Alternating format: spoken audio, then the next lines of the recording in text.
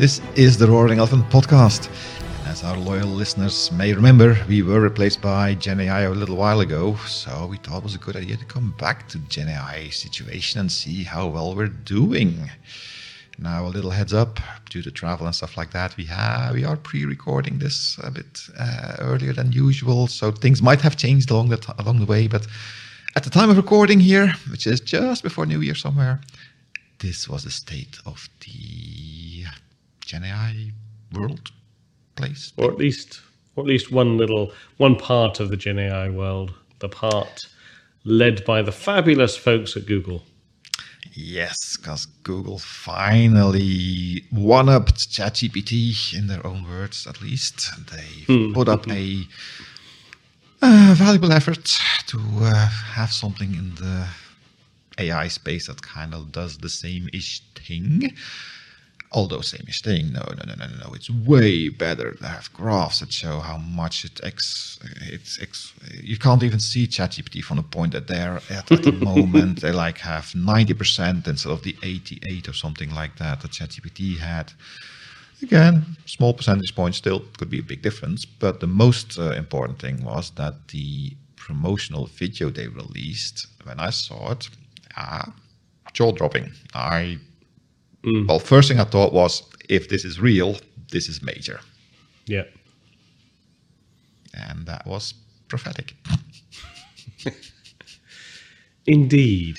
So, I mean, just for anyone who's been living under a rock and didn't see it, the core of it, the suggested problem seems to be that certain capabilities were inferred, I think, by the video, or in fact, no, were not inferred, were directly shown in the video, and that's actually not the way that Google's Gemini actually worked, and it did not and does not operate in that way. It's supposed to be, quote unquote, inspirational. That's marketing speak for lies, right? I think, unfortunately, that is the case. Yeah, it was very bad, I think, because the main difference that they actually showed was how you interacted with the environment. Because basically, all LLMs, all large language models there, you ask them a question, they will give you a nicely worded response that might or might not be truthful. And basically, that's what Gemini does as well. But the video kind of showed it extremely fast, reacting in real time with voice, with spoken voice, audible sounds being generated. It felt so fluid, so natural. I mean, if this was real, I would be impressed. I would want to have that on all day long on a second screen to just tell me what I should do. But that was the inspirational thing about the whole demo, because basically all it did, they had a text window open somewhere and they made a screen grab, gave that to their LLM, waited 5 minutes probably, it came back with something, they made another screen grab, put it to the LLM, 5 minutes later, and so on.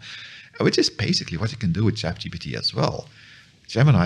Google made a very big thing about their multimodal thing, where they can do audio, imagery, sound, text, whatever, all together. And what they're saying is that Gemini was trained on all those different modalities at the same time, which is different from ChatGPT, which is you have the Vision GPT, you have the Chat GPT, you have the Speech GPT, they have the different things, and they can blunk them together to make it a multimodal, which I would say an integrated model would indeed be more flexible, I guess. Yeah. But then why couldn't they actually do what they showed? Because if they still had to create a screenshot, upload screenshot, get text back, and then put audio from that text, well, whether it's a single model, I still have to do everything piece by piece by piece. It's no different from ChatGPT.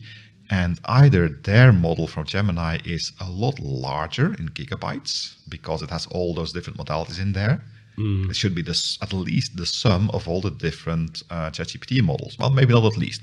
You could have some, how do you call that, scale benefits that it wouldn't be a full sum addition, but still it would be quite large. And it's not supposed to be. That's not what they said anyway. Yeah. I think the other thing that came out as part of the discussions was something around, I'm just trying to remember now, it wasn't just that was it. So it wasn't just the demo itself, but it was also in the material that was released at the same time. It was like, oh, we've got this version, we've got this version, and we've got the super mega ultra version that's so much better than all of the ChatGPT versions. And of course, I think I remember at the time, this was a conversation actually that you and I had, which was the super mega ultra, so much million times Just better ultra. than ChatGPT. Gemini Ultra, Pro, and Nano. Yeah, so is actually not generally available. It doesn't exist yet. Well, no. So I think the Pictures doesn't exist. the what they shared later was that it has been made available to a limited subset of people. So it is not generally available. Pictures doesn't exist. I mean, if they can inspirationalize me with a video like this, I'm taking everything they're telling me around the subject with a very large truckload of salt. And so that's what I'm really curious about is this was always going to come out eventually. So why did they do it?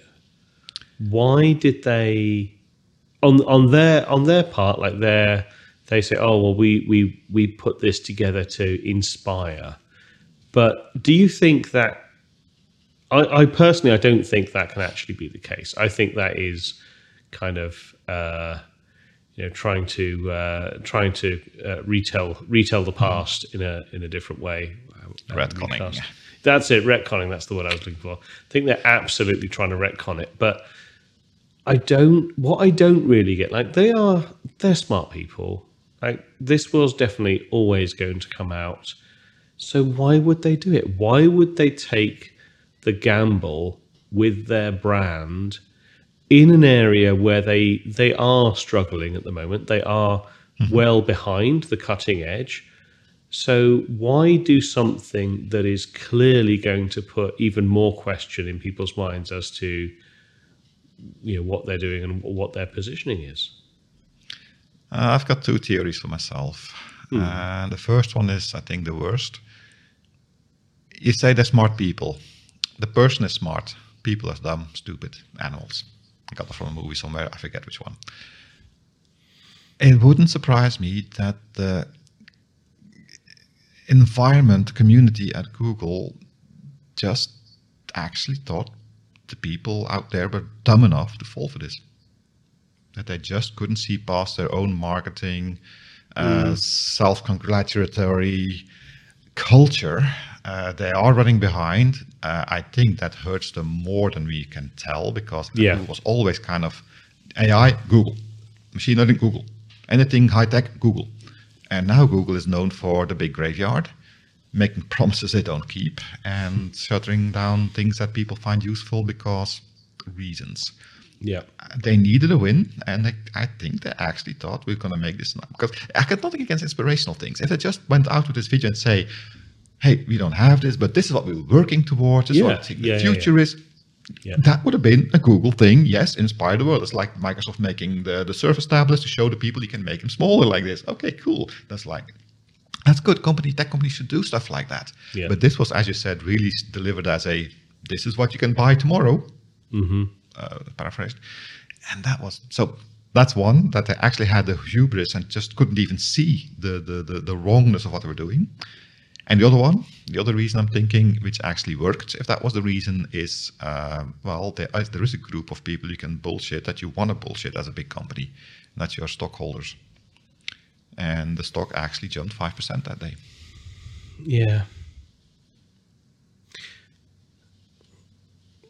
both of those actually seem genuinely creditable, unfortunately. Do you think it could be even simpler than that, though? Do you think there is a possibility that just like the left hand didn't know what the right hand was doing? Like marketing put together something inspirational, that was their brief. The tech product folks because were not aligned. There were interviews by the product folks. The people in the video were people that are supposedly, I mean, I don't know these people, but they were engineer, developer, whatever. So it wasn't just marketing taking I heard something cool, let's make a marketing campaign of that. So that's one reason I don't think that happened. And secondly, even marketing must know that in the whole world of Gen AI hype today, this was going to be cut into microscopic pieces, trying to figure out the minutest details, because people are going to jump on this, and that was the intention, of course, as well. So again, impossible. No, I mean, again, common sense, not that common, stupidity sadly is, but because there were kind of what they presented as technical people behind the scenes who worked on this stuff in the actual promotional video, those people need to have gotten their calendars freed up by their managers to do these videos and stuff like that. So I would say no, but yeah, again. So how can they recover this? How do they recover from this? Like where do they go from here? The only they can now do is when Ultra comes out, and it should be within the next 6 months, that this actually works as they showed it. Not as fast. I mean, I always believe that, okay, even if the whole modality is correct, the voice and everything and the videoing, there will be delays because you have to send it to the model. It has to come back. It will not be as immediate. So I did feel the video was sped up. I would be okay with that. I mean, that's just latencies, laws of physics. You can't break the laws of physics. That's just how it works, how it does work. But they will have to actually come up with something that works. And if they don't, within 6 months, have something that clearly trounces ChatGPT, they're done. And the problem for them, I think, I don't know. I don't talk to these people. I have no idea. I'm thinking, I'm believing, I'm inspiring that even if they do, they still won't win. Because there's been a lot of hubbub about Q star. Have you heard about Q star? I've heard a little bit around it, yeah. That's kind of the new big thing that's coming up from OpenAI. And apparently the Altman reshuffle was part of that, whatever. But apparently that's like how different ChatGPT was from what we knew AI and neural nets to be. Q-star is as different from ChatGPT, hopefully in the same upwards direction. So it would appear that OpenAI already has the next thing ready to be launched, and they're just holding on to it until they have to. Because one thing I was really happy when Gemini came up, because hey, competition is there. That is great. That is good. It's not just ChatGPT doing incremental improvements from 3 to 4 to 4 turbo. All they basically do is train the model longer. And at the moment, luckily LLMs, there's a bit of a parabola where they can, if you just train the system, the model longer, it gets better without any more sophistication or whatever. So put a little bit of sophistication on, a little bit of fine tuning, and just keep it running, keep it training. Every 6 months, you release the same model again, but more trained. It's a better model. So ChatGPT isn't, as long as there's no competition that has a really generational leap and not just an evolutionary leap, they can just keep putting out the same model again and again and again, just more trained. Gemini looked like ChatGPT is going to up their game too, and that was good news. With this, they're actually telling ChatGPT, we're so desperate with trying to sell snake oil here, which for OpenAI kind of means, they're nowhere. We've got all the time of the world, and so Q-star has been pulled back again until they need it. Oh, so you actually think because of the lack of competition, of course, they're not. Why would you release an EV today that can do 1,000 miles when all the competition only can do like 400? we'll keep that. We'll just for more money. You can do 4. Well, we can do 6. Yeah. You can do 5 now. Oh, we can do 7. Yeah. You keep it in the back pocket. I mean, that's how commercial works. You never, from an educational, from a scientific point of view, you want to have the latest, greatest out there. That's why open source is so good. Because open source doesn't work that way. Open source, I built something. Look at what I made. You want it out there. The moment commercial entities buy open source stuff, it's to control it, to how do you call it, to gate release at a normal pace that consumers can consume at a reasonable rate. I think that's the economical BS around that kind of thing. And competition is what you need to prevent that. So we touched on this a little bit when we chatted with John Murtick, and it sounds like we're back in a similar topic space a little bit, which is without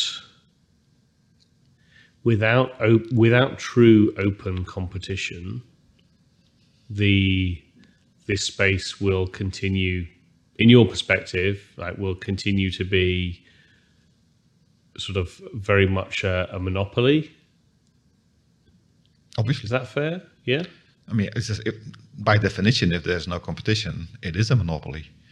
And the best that we can hope for at the moment in the relatively short term is a duopoly, where OpenAI and Google kind of box up against each other. Because I know Amazon has Bedrock. Yeah, I guess it's there, but it's not even close to what ChatGPT can do. Google used to have Vertex before Gemini, and Vertex was even worse than Bedrock. So Google really needed a win here. But at this moment, I think OpenAI has played this game incredibly well. Yeah, they gated it from the start with the crowd pleasing DALL-E, because you didn't have to be smart man. You could just put some text and get pictures, pretty pictures. That always works.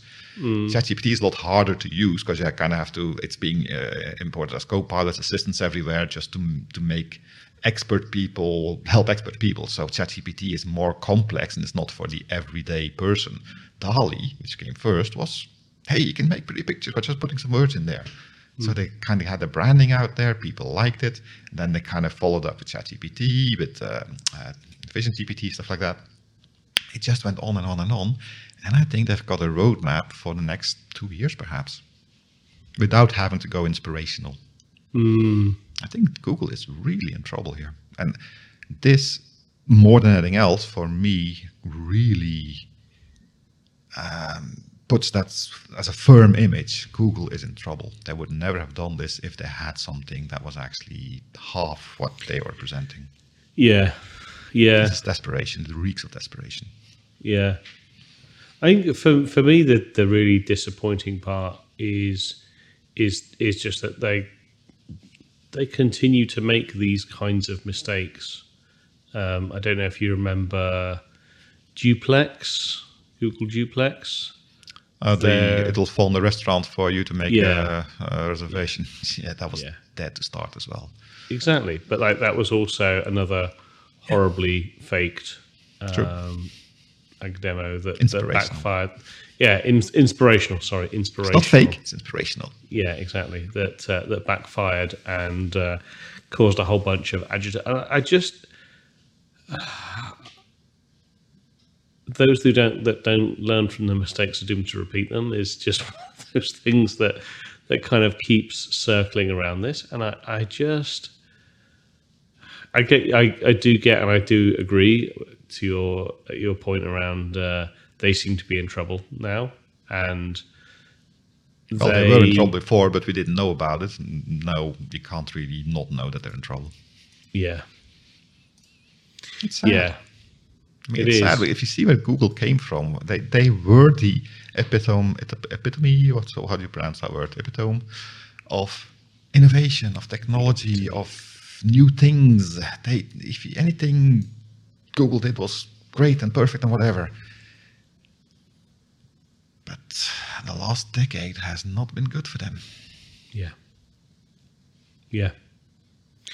Indeed. I think that's also why Microsoft was very smart not to just buy OpenAI, but just give them a bunch of money and hands off. Let them do their thing.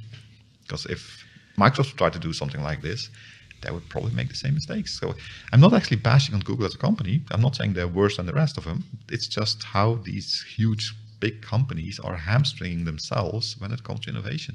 And that's why open source works as well as it does. Because it doesn't have that hamstringiness. Yeah.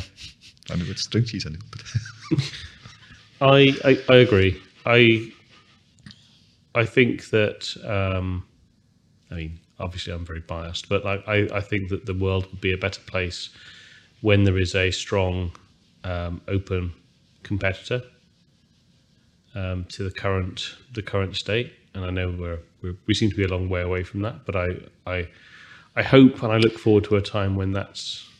I think that train has left the station, because at the moment, OpenAI, and let's still count Google in as well, are so large and have really said the future is going to be the whole Gen AI thing, whatever it's going to be called in 5 years, because it's going to evolve, of course, that everything that now starts up as an open source thing is going to get gobbled up. It's going to get bought, it's going to get purchased, it's going to be consumed, let's just call it that, by those big behemoths. And I don't think, unless you have a really special person that doesn't want to make a lot of money and wants to give it all away for free,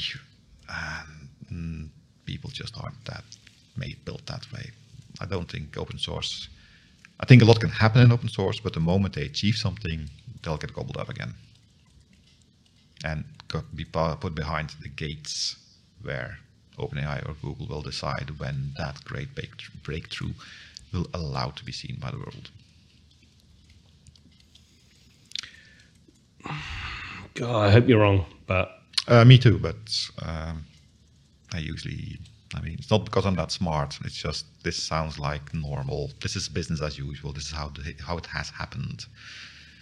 The only reason that LibreOffice and OpenOffice exist is because they were created before Office was the behemoth it is today. If you would start now with something like that, just get bought up. I don't know. I hope you're wrong. My inspiration. Yeah, exactly. But unless there's anything else on your side? Well, I've got this bridge to sell you if you don't believe this Gemini thing. Well, it sounds like that is all the time we have for today.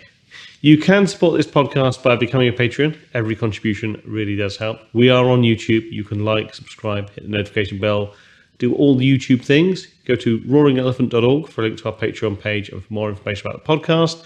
And send your feedback, maybe not created by any form of Gen AI, to podcast@roaringelephant.org. But until next time, my name is still ever optimistic Dave. And my name is not a blue rubber duck, Jon. Look forward to talking to you next week. Quack. Quack, quack.